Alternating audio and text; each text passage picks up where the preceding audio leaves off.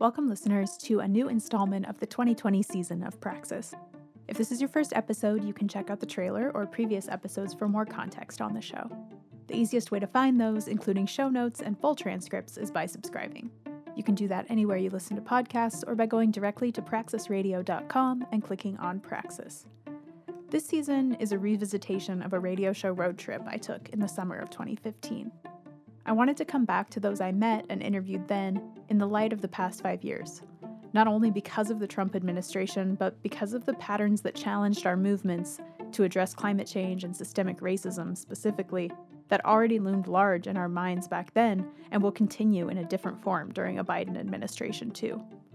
I'm recording this introduction on Sunday, November 8th, and while I'm relieved, the exhausting week of election uncertainty has reminded me more than anything of the importance of deep community-based long-haul organizing like what we're going to hear about today, and really on the rest of the show. Being from the West, I started this journey driving down the coast from Portland to the Bay Area. I connected with a bunch of rad folks all through California, but I'm going to spend this week somewhere I only spent a couple of hours as I passed through on my way south at an oil train protest in Richmond. I recorded some speeches, took some photos, and schmoozed with no time to fully interview any of the great squad of hundreds assembled that day. 5 years later, I did some deep internet prowling to find as many of the rally speakers as I could. One of our environmental justice warriors that works in the communities of color and bands different people of all cultures, ages, together for this cause. Please welcome Ratha from the Sierra Club.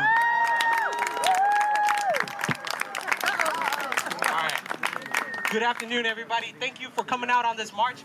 And let's give it a round of applause for Megan Apen, who helped organize. And also give a round of applause for yourselves for coming out here and showing what activism. My name is Ratha. I'm a community organizer for the Sierra Club San Francisco Bay chapter. I feel really privileged to be out here with all of you people out here and to stop these oil trains. I live in Richmond. When I first started hearing about these oil trains, I was just absolutely dumbfounded. Like, is this really happening? And to dive more deeper and deeper into it, it's like falling through Alice's in Wonderland's rabbit hole, right? You find out it's fracking, that it's coming out, it's tar sands, it's coming in, and there's all these different intersections of where it is. And the intersection that we're finding out is it's right here in the Bay Area. We have so much agency to stop so much global pollution and global environmental injustice. One of the other things that's been happening in Richmond is coal.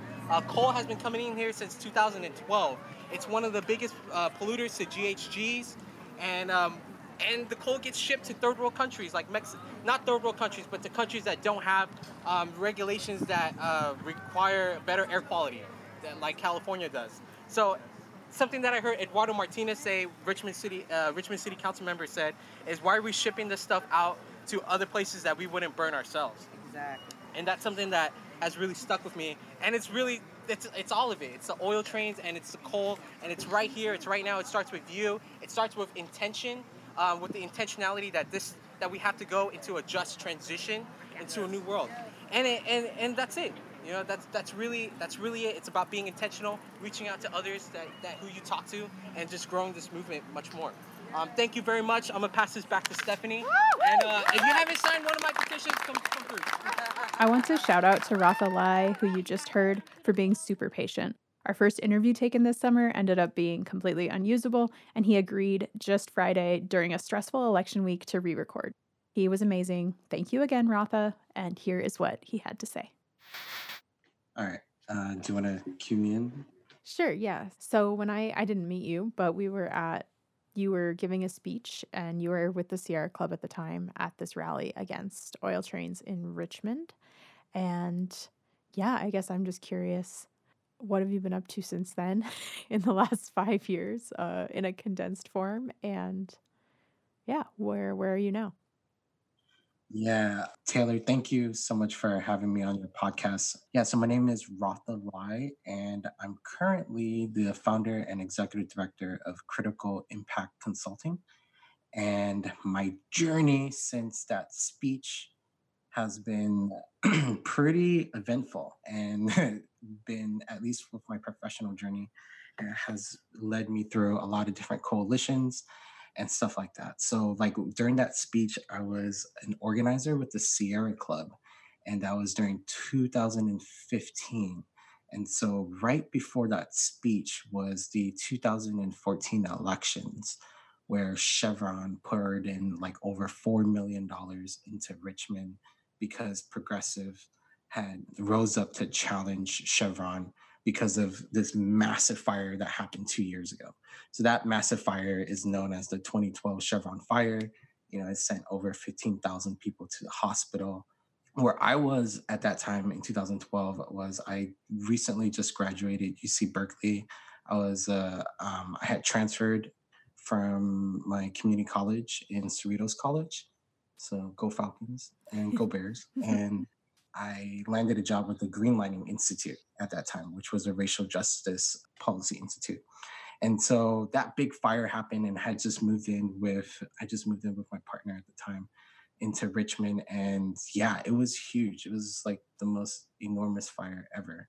Fast forward to about 2 years later, I found myself looking for work, and the Sierra Club was hiring for an organizer position. And I took the job, and the job was basically go to Richmond and organize against Chevron, Mm-hmm. join this crazy coalition of the Richmond Progressive Alliance. And I like was able to really step in and help out Eduardo Martinez, who's currently on the city council member now, Jovanka Beckles, who just won a seat to be on the AC Transit Board director, and Gail McLaughlin, who also just won right now city council for Richmond again. And so I had got on that campaign, and the Sierra Club, everyone won in that campaign. That was a huge community effort. It wasn't just the Sierra Club, it was also like every organization in Richmond.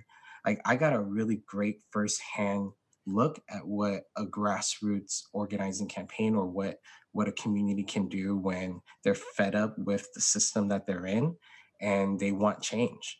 Mm-hmm. And what happens is like the communities get fed up, people rise up, leaders step up, and the community starts supporting them. And then you start getting leaders that are from the community and for the community. So that speech that happened was, with the oil trains. We had oil trains coming into Richmond at that time. Yeah, so I was organizing against the oil trains and was starting to be more involved in the environmental justice movement in Richmond. Before that, with Greenlining, I had done a lot of different stuff. I was like looking at the education system. I was also looking at voting rights, actually, which is really interesting too. Plays into a whole other aspect now, which back in 2012, we were starting to research at the different types of voter suppression tactics and strategies that we're getting ready to get mounted on. And Mm-hmm. now, 8 years later, definitely seeing that full effect, Yeah. and still seeing like the resilience in that. So like I think that doesn't really get covered much. The fact the fact that the voter suppression here in this country is ridiculous. Mm-hmm. Yeah. So anyway, after that speech, I started working for basically everybody else. I think I kind of kept myself as a community organizer. My hat kind of changed around, but I was always in Richmond. And so I went from the Sierra Club, and I worked on the Refinery Caps campaign. And so the Refinery Caps campaign was a campaign to cap refinery pollution at today's level, right? Simple as like, can we Mm-hmm. just not make the pollution get worse? This was back in 2014. So we were like, look, climate change is real. Pollution sucks. Our people are dying.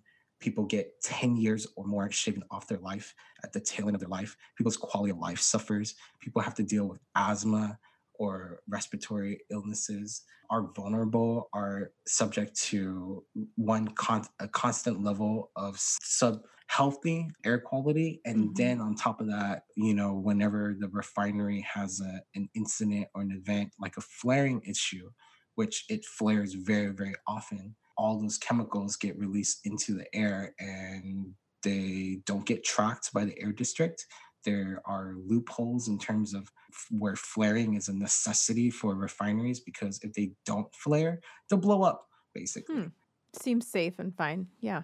Yeah. So on the outset of the need to be able to preserve their refinery structure, they will have to flare. So if there's too much stuff in there, they'll just burn it all out. And that's flaring is when we see those huge columns of fire of smoke into the air. And then it burns a whole bunch of stuff. So I would, for anyone listening, I would look into the communities for a better environment. They have for those years they were able to they had a great scientist, Greg Karras, who kept track and was able to provide tons and tons of reports. They have a great flaring report in terms of how all the different chemicals that they'll get tracked. So a lot of cool stuff. Well, a lot of frightening stuff too, Well, right? yeah, yeah. About how invisible. But I Yeah. mean, I have I have a sorry to interrupt the linear nature of this, but I have a question just thinking about this last summer and mhm. the summers before too with the wildfires in California. What's the increased risk? I mean, having all this oil sitting around and all these refineries and all that infrastructure. Is there anything, I mean, that's scary, right? I'm not. Yeah, absolutely. I what we're looking at, I think, is we're looking at our entire infrastructure going through a change, whether we like it or not. There's enough external circumstances between climate change, the supply of oil, the demand, the political demand of communities becoming more organized to transition ourselves for the existing infrastructure right now to be what it is. What you're saying is really risky and really viable to a whole bunch of threats in a number of ways. And those ways are like, one, if there is an earthquake or something that happens near a refinery or anything else like that, what happens to the spills? What happens, like who's on the hook for the cleanup? There's issues like that. There's also other issues in terms of with the wildfire. When the wildfire was out and it was completely blanketed, we were getting reports from, or I was talking with my neighbors and other community members about Chevron pouring more excessive pollution out into the air because it can't really be seen. Mm, And so I think, regardless of all of that, we're still looking at an infrastructure that is not equipped with the changing environment that we're dealing. And these wildfires are getting worse. We're about to enter into the winter season where our mudslides and things are going to be our next priority issues. And so we're in a state of situation where we're going to have to constantly respond to our next different climate crisis and climate scenario. mhm. And the industry for California, and especially for, what I would say for communities in the pathway of profit for the oil industry, it's really imperative because this is where all of their major infrastructural pieces are in terms of how the oil industry is laid out, right? Mhm. California has 13 refineries in California and it's designed that way, right? So like when I used to talk to people, like, oh, why didn't they put the refineries in the desert where it wouldn't pollute anybody? It would cost way too much money to move that oil to the desert where all their money is made in terms of export and import, right? You Mhm. import the oil from outside, you export it, you refine it, and you export it. There's a whole oil market for it. And California is in that pathway of Mhm. profit. And so that's why we see so much strategic political pressure by oil industries and other industries abroad to squash down frontline communities. And that plays into like my next part was when I transferred from the Sierra Club into the Asian Pacific Environmental Network. I was able to still work on that campaign because that campaign was a coalition effort. And so just being able to bring in community members who were refugees who settled into Richmond and are like suffering because of the poor impacts and quality impacts. And I think one of the hardest things is like being able to talk to elders and community members and trying to explain to them why the government is recommending more studying and data collection as they can witness and see community members die. And we have literally seen an institution weather itself and rather see its constituents and people that it's supposed to support slowly die from air quality and air pollution and still try to uphold what they have to do. And I think the agency at play is the Bay Area Air Quality Management District. And I do have colleagues and friends and people I really do like at the agency and at the district. But at the same time, I think I still have to call out the agency for its process in terms of holding that rule up and holding the refinery caps rule up and in terms of how that rule played out. So that rule that campaign lasted about 4 years. It spanned from, I don't know, it even spanned from my time. It was a really long time.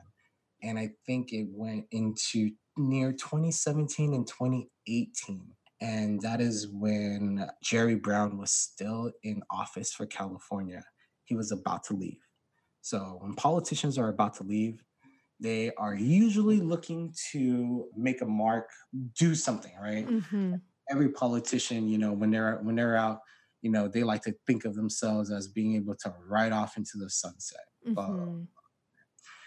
Problem with Jerry Brown was in this campaign, we in the Bay Area had, I don't know, I think we had well over 50 organizations.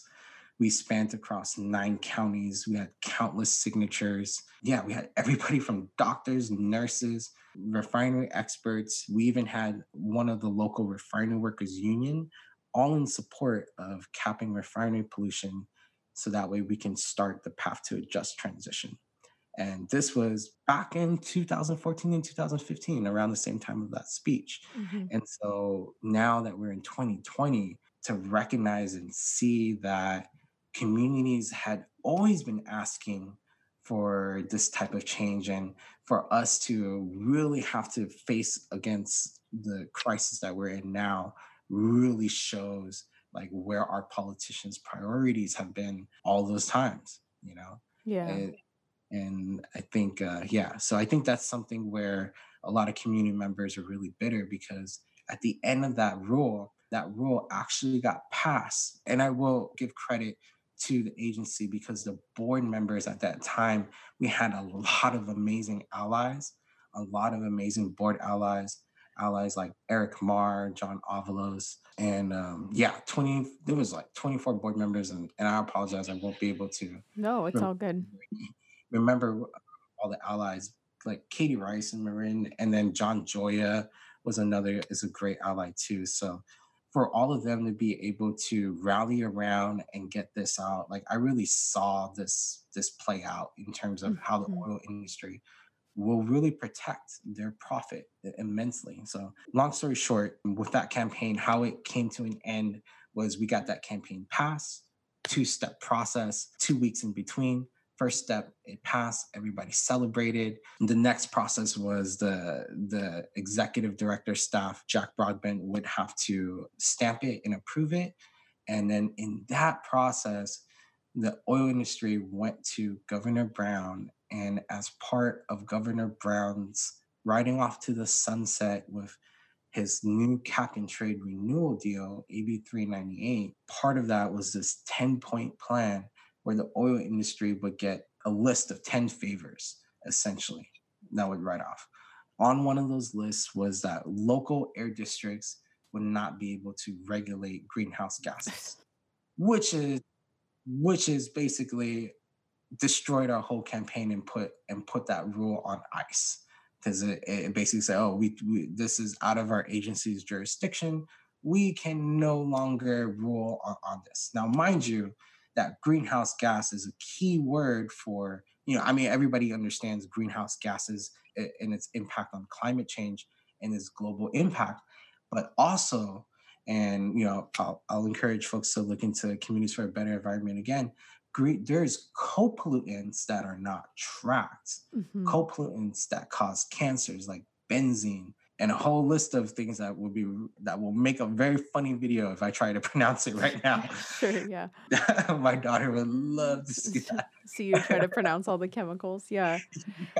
So I mean, I think that's a pattern that people all around the country are going to be familiar with if they've had to go up against any major industry, especially the polluters. One thing I wanted to touch on, you talked about the coalition work and also, moving to work with APEN, Asian Pacific Environmental Network. And then, the other folks I've talked to from down there talk about the fact that Richmond itself is a very like multiracial, like cross class, like working class organized place. Can you just talk about, I guess I'm curious, what do you think other movements in other places can learn from from your wins and from your challenges, especially in terms of that like multiracial, like cross class coalition work? Yeah, I think with APEN, I was a Richmond Our Power Coalition coordinator from 2016 to 2019. What our intention was for there was let's take a look at who's in our community, who's being harmed by the extractive economy.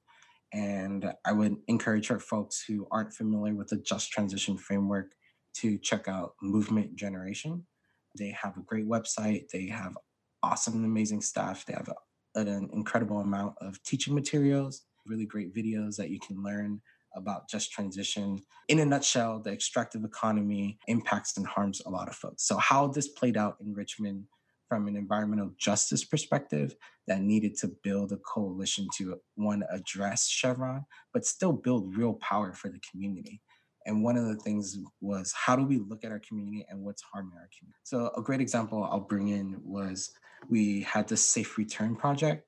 So the Safe Return Project is an organization that works to end mass incarceration in our era.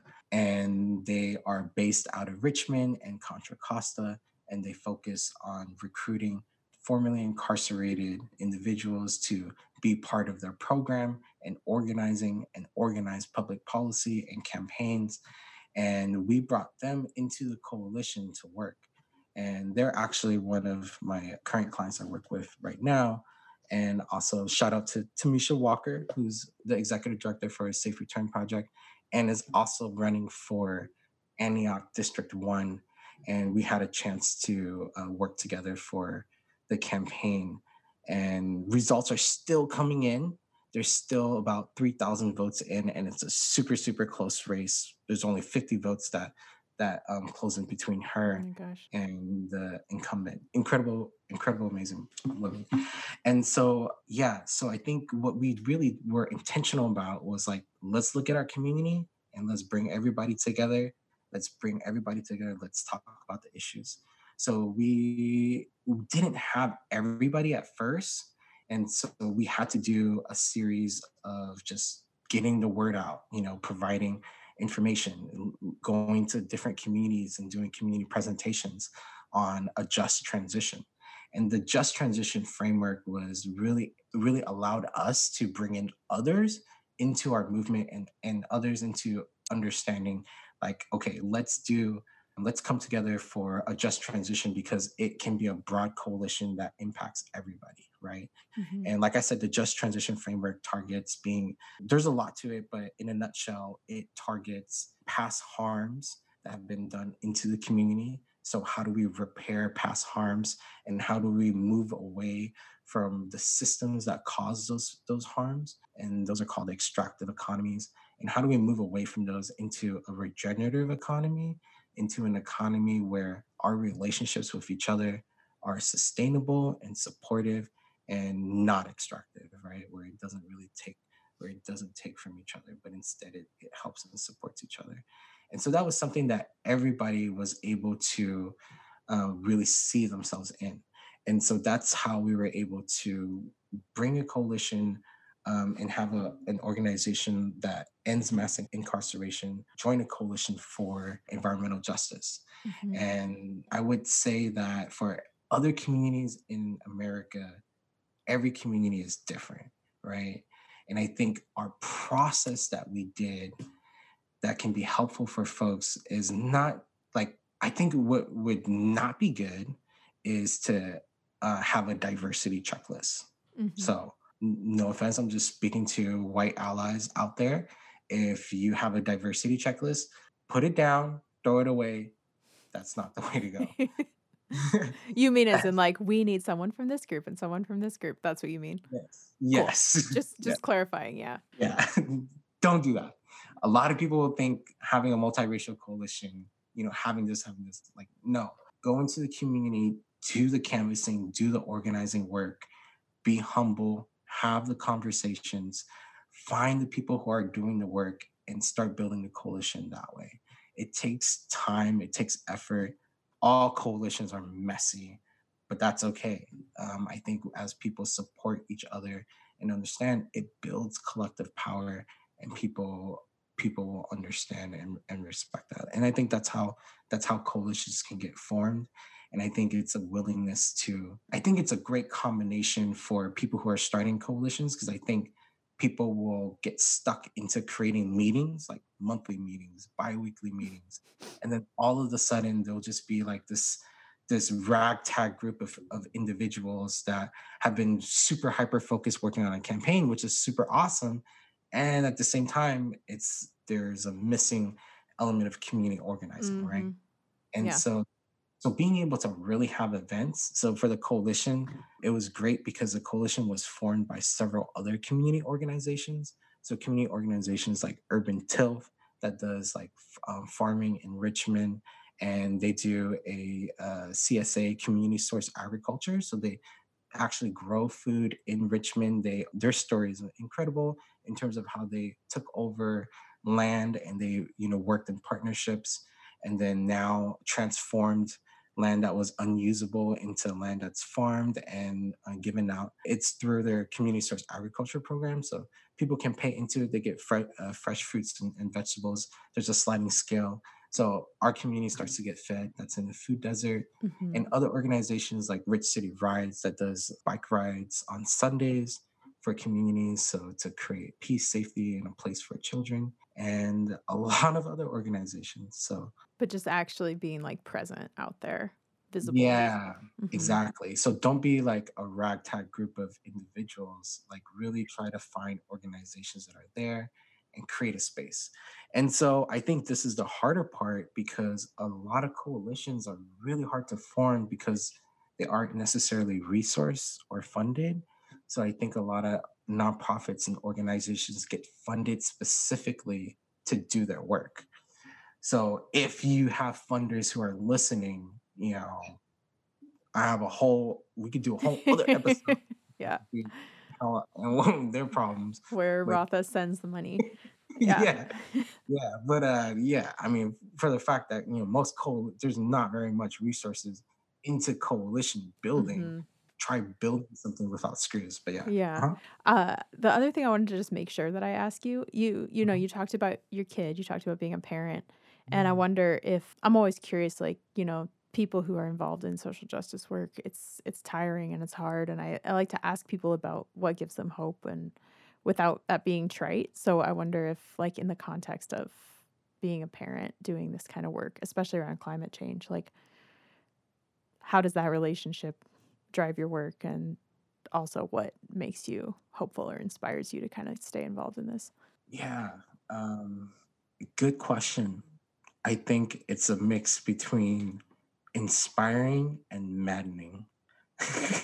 And yeah, in terms of like looking at, because I think as a parent, I'm hyper aware that my daughter, or I'm gonna model after my daughter, right? Because that's, kids learn through situational learning, right? They'll learn in their situation, in their environments, and they'll learn from the people around them.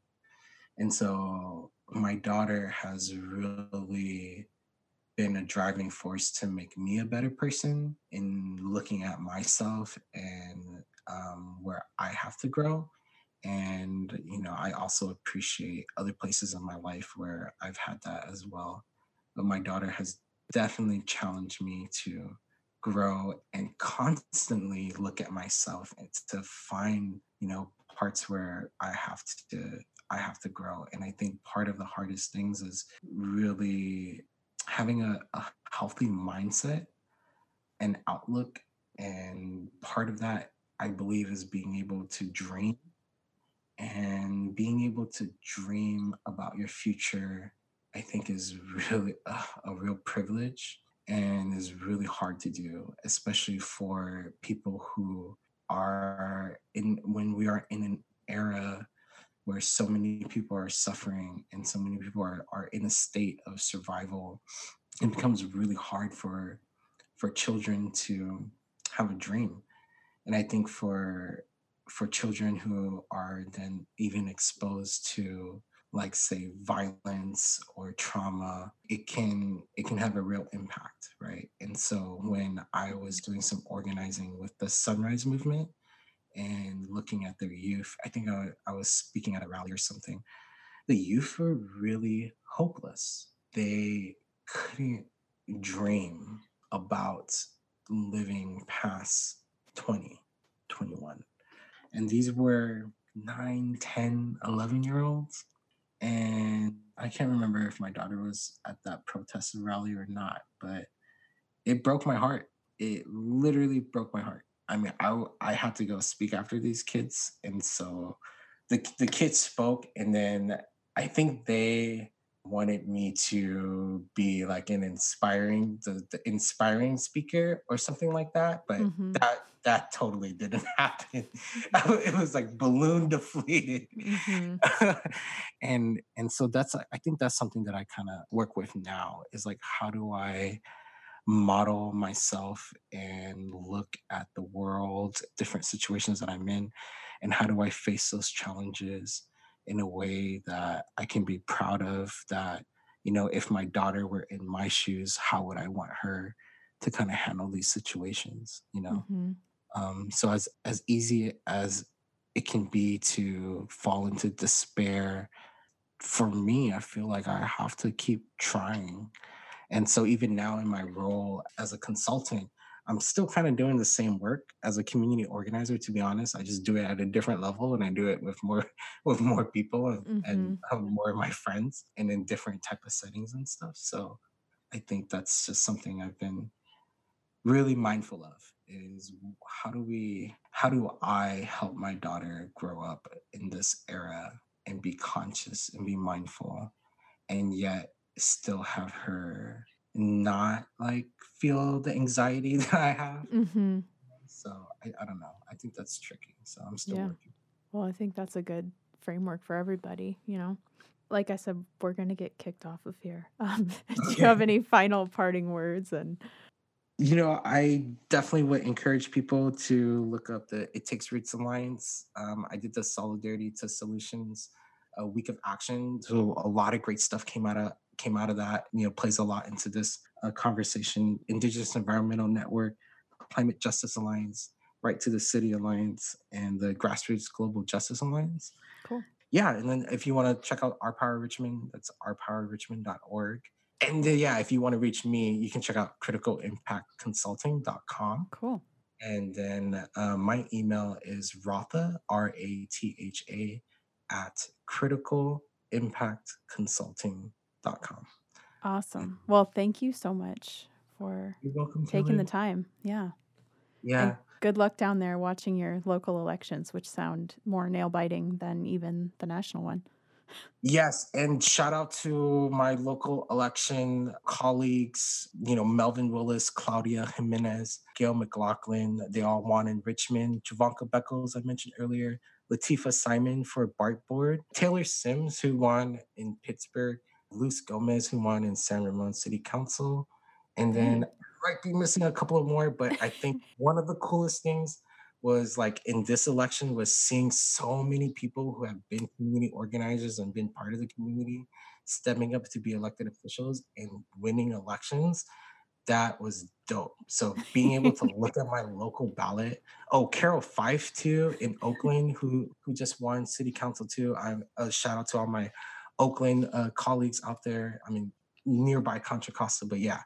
Cool. So many awesome folks. I think when folks are getting organized, like looking at your local elections, it makes the elections way better, way better To see your than friends. Yeah. yeah, than the options given with the national elections or Yeah. something. So, Word. Well, thank you again. And yeah. Okay, awesome. Okay, thanks again. Bye. Bye. Big thanks again to Rotha. After being so sick of election season and so frustrated with the pathetic failures of the Democratic Party these last years, it's been really reassuring to see that grassroots candidates, like that huge list he just named, are winning because of their radical platforms and because of their integrity and genuine connections to their communities. At the same rally, where on a hot day a few hundred people had gathered in a park in view of one of the refineries, Ethan Buckner also spoke. He was then working with a group called Forest Ethics.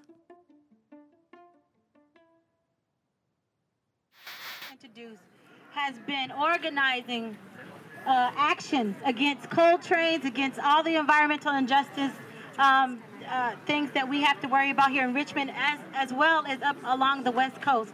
And I've seen him in New York. I've seen him different places. His name is Ethan Buckner with the Forest Ethics. What's going on, everybody?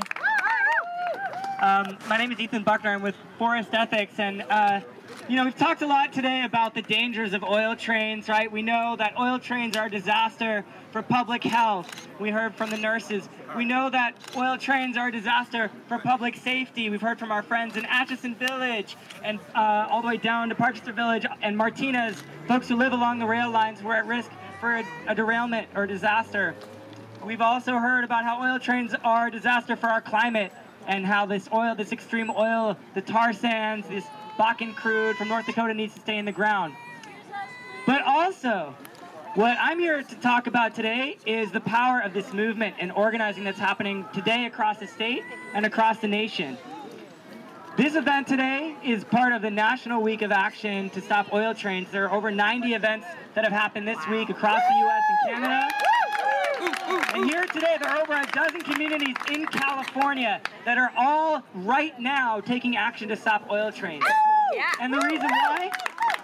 Because we know that this movement, when led from the grassroots, led by the folks who are most impacted by the oil trains that are coming into these communities, that we can win. I want to give a shout out to folks here from Benicia, California. If you're from Benicia, been fighting like hell for the past 2 years against the proposed oil train facility in Benicia at the Valero refinery. And has that been built yet? No! Because this community has fought back time and time again to stop that project, and we're going to continue to do so until it's done. Here in Richmond, there are no oil trains coming in right now, and a big part of that is because of the organizing that's been happening thanks to APEN and CBE and all the other leaders here in this community.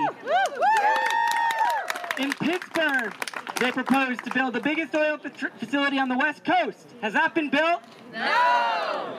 If you go to Westpac's website, the company that proposed to build that project, it still reads, construction will end by the end of 2013. Not a single shovel in the ground. And that is thanks to this movement.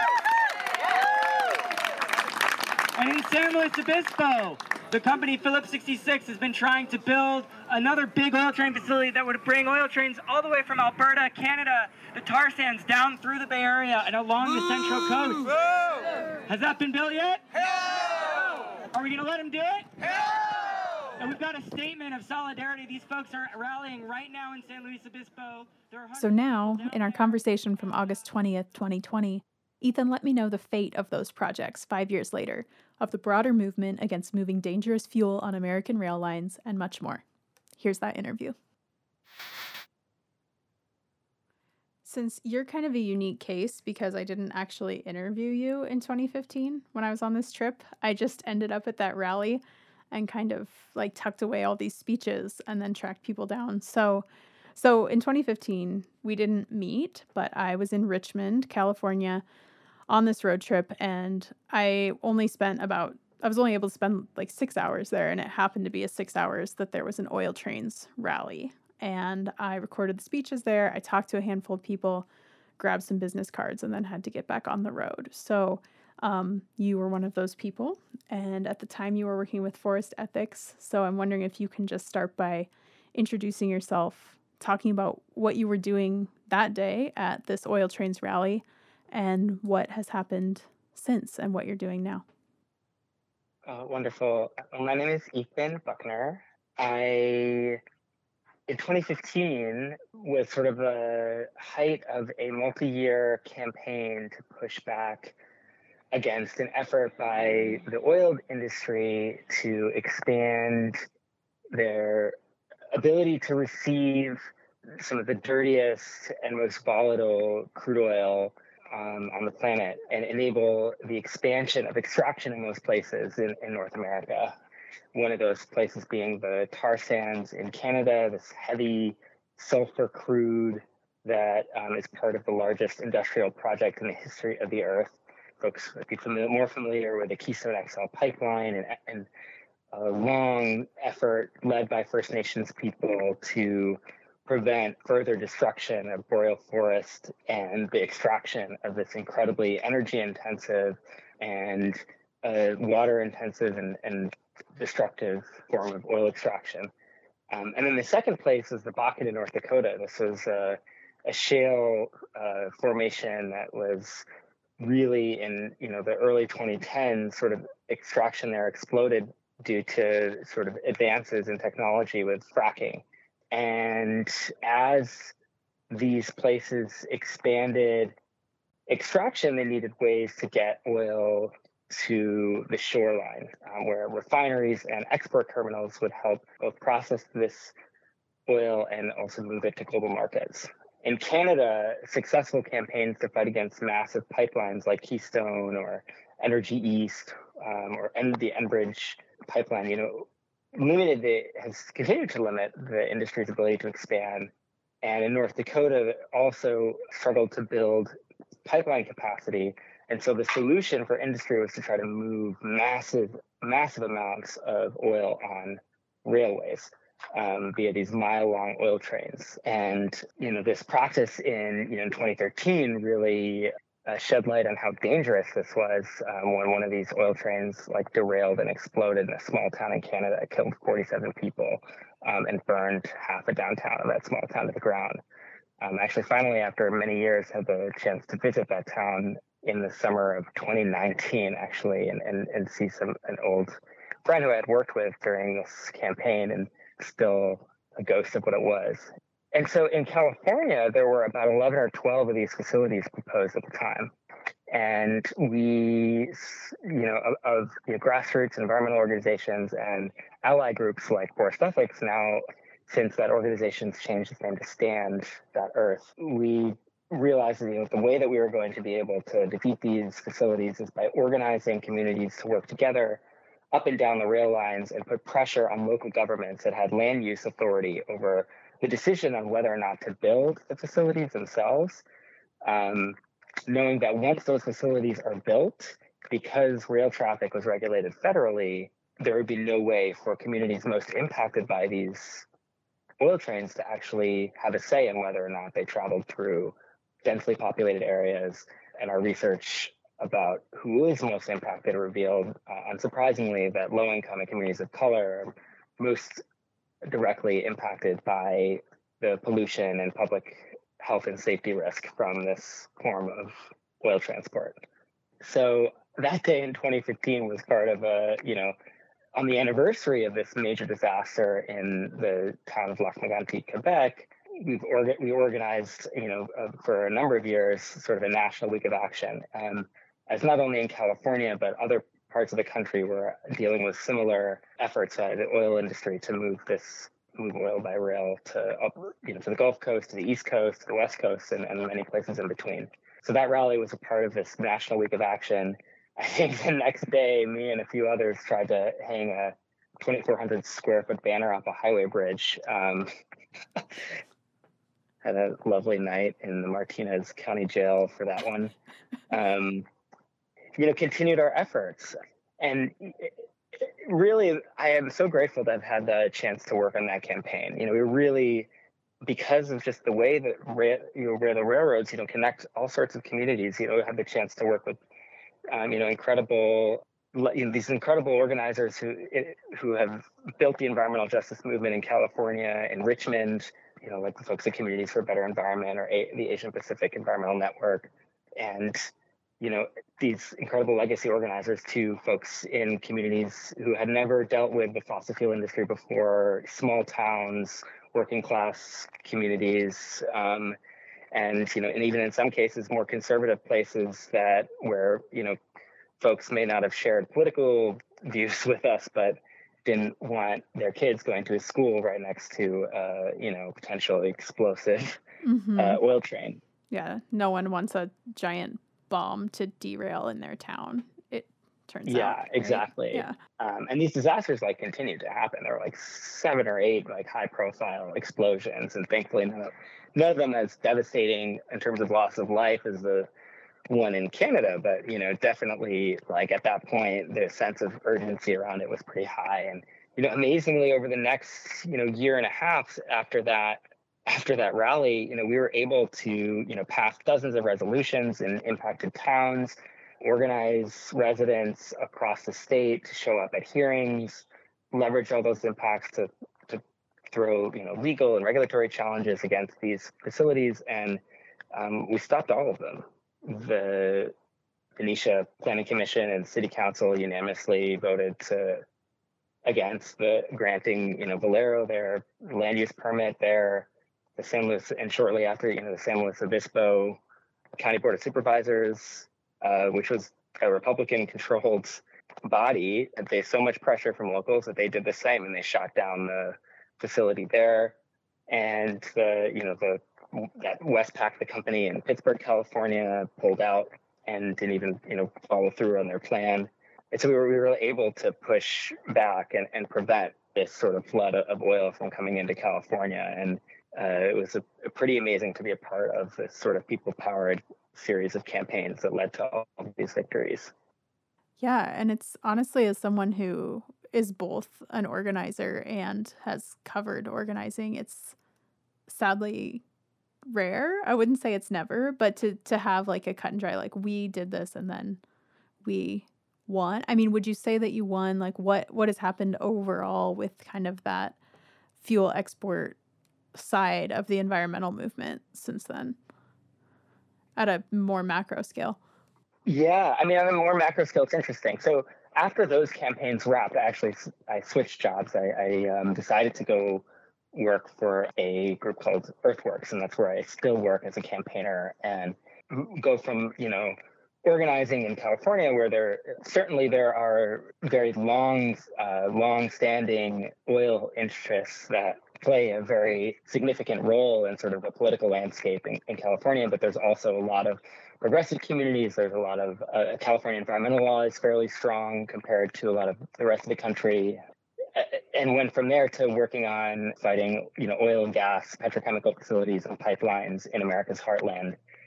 In the wake of the Trump victory, I found myself, working with Black, Indigenous communities, working class communities in Louisiana and Texas and Pennsylvania and Ohio, in hostile political environments, and trying to organize, in places that also have been sort of historically under-resourced by the environmental movement, not only in places that also have been hardest hit by environmental injustice and industry. And I'm still doing that work. Most of my work now is focused really on trying to prevent the expansion of what is now the largest oil field on the planet in the Permian Basin in West Texas and Southeast New Mexico, and try to work with communities on the Gulf Coast who are now fighting about 7 or 8 massive proposed oil export terminals and another dozen or so natural gas or LNG export facilities, and another half dozen or more massive petrochemical plants in places like Cancer Alley, which has been in Louisiana, have been hit so hard by industry for a long time, and are also dealing with massive inequities in terms of COVID and other things. So it's an issue in terms of export, that is where the industry sees its future in terms of expansion. And I think that in terms of California, that the door so far is still closed, and we've been able to at least wall off access to the West Coast, although I know there are still ongoing battles in the Pacific Northwest around those issues. But I know there's also a lot of success there too. Yeah. It's interesting to see the way it's kind of morphed and changed, and tragically the fossil fuel industry has not crumbled since then. But just kind of changing gears a little bit, in the speech that, I heard there, and, it was echoed by a lot of people, and I think folks who are in the movement know this, that the important thing is to stay involved once you get involved. So I guess just how for you on a personal level, and then also in the communities that you're entering as an organizer and becoming part of in that sense, how do you sustain yourself over time doing this pretty draining, intense work? And what would you share with other people who are maybe newer or who are maybe facing burnout during these very rough years? These are really wonderful and questions to reflect on. How do I sustain myself? I mean, I'm outside of my work as an activist and a musician. I write, perform like indie folk songs, and keeping sort of that space for creative reflection and having that outlet has been absolutely crucial for me over the years, and is still an enormous part of my life. I think when I, first became really, politicized, in high school, college, and when I first started in my work afterwards, the sense of urgency, everything is going to collapse and I have to be a part of everything, is really, really strong. And I think it could be conducive to running yourself into the ground. And not that I've by any means mastered the art of balance, but I think that it's important, getting involved to recognize that we're building a movement, and we need to create space for so many people to take on leadership, to get involved, and can't be everything all of the time. And so practicing care and care as also a political act, is really important, and caring for those around you, caring for yourself, caring for communities that you're a part of, I think is really, really an important piece to that. Yeah, absolutely. And I think that's a really common thing as I've interviewed people over the years, is there's a lot of artists who also do, the art of organizing. It's kind of a social practice in some ways, but there's a lot of folks who do exactly that, like make music and make visual art and everything. So something I would have asked if I interviewed you in 2015, I was asking everyone these same 3 questions. So I'll just ask them now instead, because maybe your answers are similar. But I get the first one is, what makes you the most frustrated? What makes me the most frustrated? Oh my goodness. Let me just think on that one. Yeah. I think there's an extent to which on the left, folks can be really focused on sort of ideological or performative victory over moving and building real material power, and sort of create sort of an echo chamber where it's more important to be sort of ideologically right than it is to win. And I think that one of the things that we have to craft and learn as a movement is how to be true to our principles and our vision for the world that we know we need and deserve, while creating space to move other people into action. People who don't necessarily at first glance have a really in-depth critical political analysis that we might have developed over time.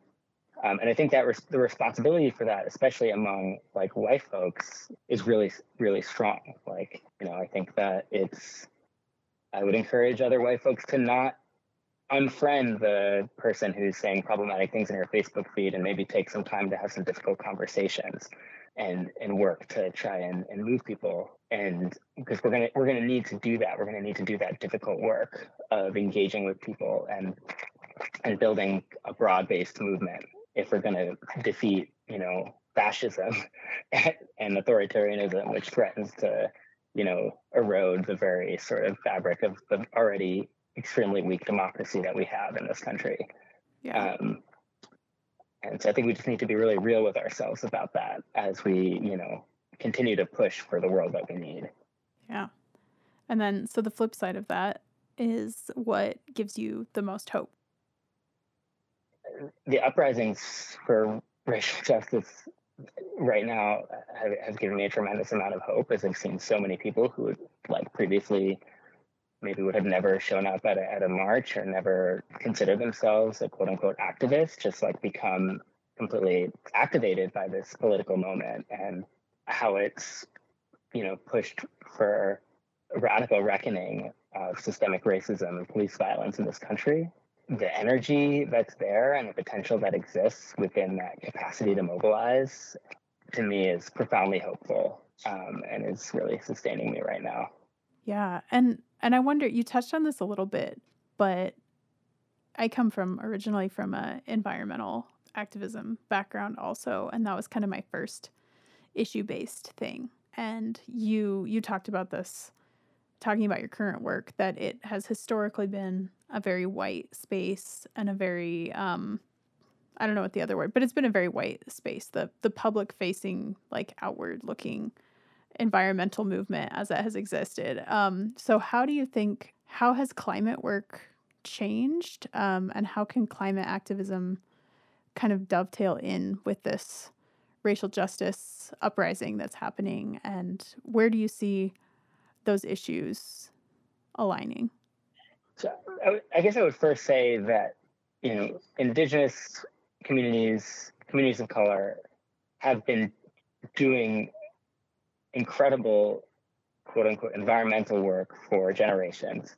Mm-hmm. And the resourced quote unquote environmental movement that comes from the legacy of, the conservation movement, the John Muirs, and, the sort of the legacy of sort of white supremacy and racism in the modern environmental movement, is having a reckoning, and has been for quite some time. And this particular moment has pushed that even further, to understand that, like, the leadership, the vision from BIPOC communities and the folks who are most impacted by, pollution, extractive industry, that leadership is necessary in order for us to build the world that we need. And the root causes of the climate crisis, of plastic pollution, of all of the intertwined environmental crises we face, are the same root causes of systemic racism. It's extractive capitalism. It's heteropatriarchy. It's all of these things, and we need to uplift, in a lot of cases, get out of the way, so that those voices who have been at the forefront of this work for a long time can step in and lead us, and we can leverage the resources and capacity and privilege that we have towards systemic change. And I think within sort of the environmental nonprofits, big NGO world, there's a lot of unraveling of, like, settler colonialism, of that legacy that is being challenged and is being confronted in, I think, a really positive and constructive way. And there's a lot of work to be done so that our movement is truly equitable and has the culture and the structure, to give space for that leadership. Mm-hmm. I've really enjoyed kind of seeing. I've been kind of like just sideline peeping at some of that's going on publicly, especially the decolonial aspect of it. So many of the ways that I think we're taught, we being, like, liberal white folks, are taught to even think about, like, ideas of nature, and that, we somehow, humans, are in a managerial role with the earth, just as a very, like, white supremacist concept. And what would it look like to have have an environmental activism that isn't centered on humans as this separate thing? Like, even just that little thread could unravel everything in a positive way. So I totally am glad to hear your take on that. And beyond that, I mean, we touched on this too, but I guess an opportunity to give specific shout outs. Who do you think is best articulating, like, where we're going the left in general we're really good at saying no and don't always get around, especially when we're so embattled in times like this, like don't always get around to saying yes, like here's what we do want. Who do you think is articulating that vision really well right now? Like what projects or people do you want to give a shout out to? I mean, first and foremost, the Movement for Black Lives policy platform is an incredibly bold and intersectional vision for justice and equity in this country that would, profoundly, if implemented, shift the balance of power and enable us to address climate change and racial injustice and economic inequality. And I just am blown away by that vision.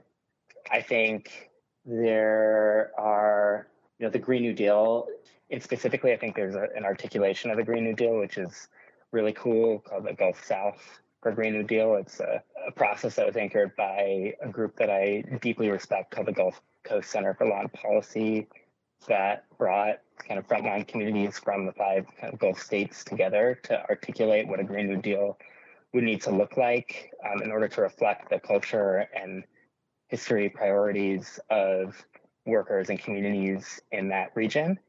And I think this type of really, really deep articulation of a political vision for the future that is kind of regionally specific is really cool and really inspiring. And as I'm doing a lot of work in that region, that's sort of what I look to for inspiration for that yes, as a lot of the work that I do is centered around fighting back the no. Mm-hmm. So yeah, those two for me right now are really, I'm really feeling it. Awesome. Cool. Well, I think that's about all I wanted to cover for sure, but is there anything else that you want to make sure to mention? Anything I should have asked that I didn't? Any plugs that you want to plug of your own work? Just encourage folks who are getting involved to stick with it. I mean, there was a really amazing quote by Alexandria Ocasio-Cortez, who I am inspired by all the time, her visionary leadership, and talking about hope as a practice, and it's something that we have to build and work on every day, and working for justice in our communities. And yeah, it's not something that we sort of can glean from elsewhere. It's something we need to put into practice every day. So these are momentous and critical times that we're living in, and there's no sitting on the sidelines. Yeah, definitely. Well, thank you so much for sticking with it yourself and for being willing to talk to me. And awesome. Well, appreciate you reaching out. This is really wonderful to reflect on 5 years ago and whoever things are, and definitely keep me posted on how your project is going. I'd love to hear what you put together. Cool. Thank you so much. Thank you. Thanks for listening, and thanks to Ratha and Ethan for talking to a random person who stalked you online. And thanks to you all for listening. Making this season has been grounding for me during an election year. That's part of why I made it now. It helps me remember that social movements and radical change happen outside of the boundaries of party politics, and that they maintain across time and geography in ways that are far more lovely and interesting than voting alone could ever be. You can find links to all the projects and resources that both guests referenced today in the show notes below, along with a full transcript of the episode and more. If you like the show and want to hear more, the best way to do that is subscribe, which you can do by searching Praxis Radio anywhere you get your podcasts, or by going to praxisradio.com, that's PRAXISRADIO, and clicking on Praxis. It would also be great if you shared it with a friend, rated it in the store, or just sent me a nice note. Next week, we are staying in California and getting taken to church. See you then. Climate change is real.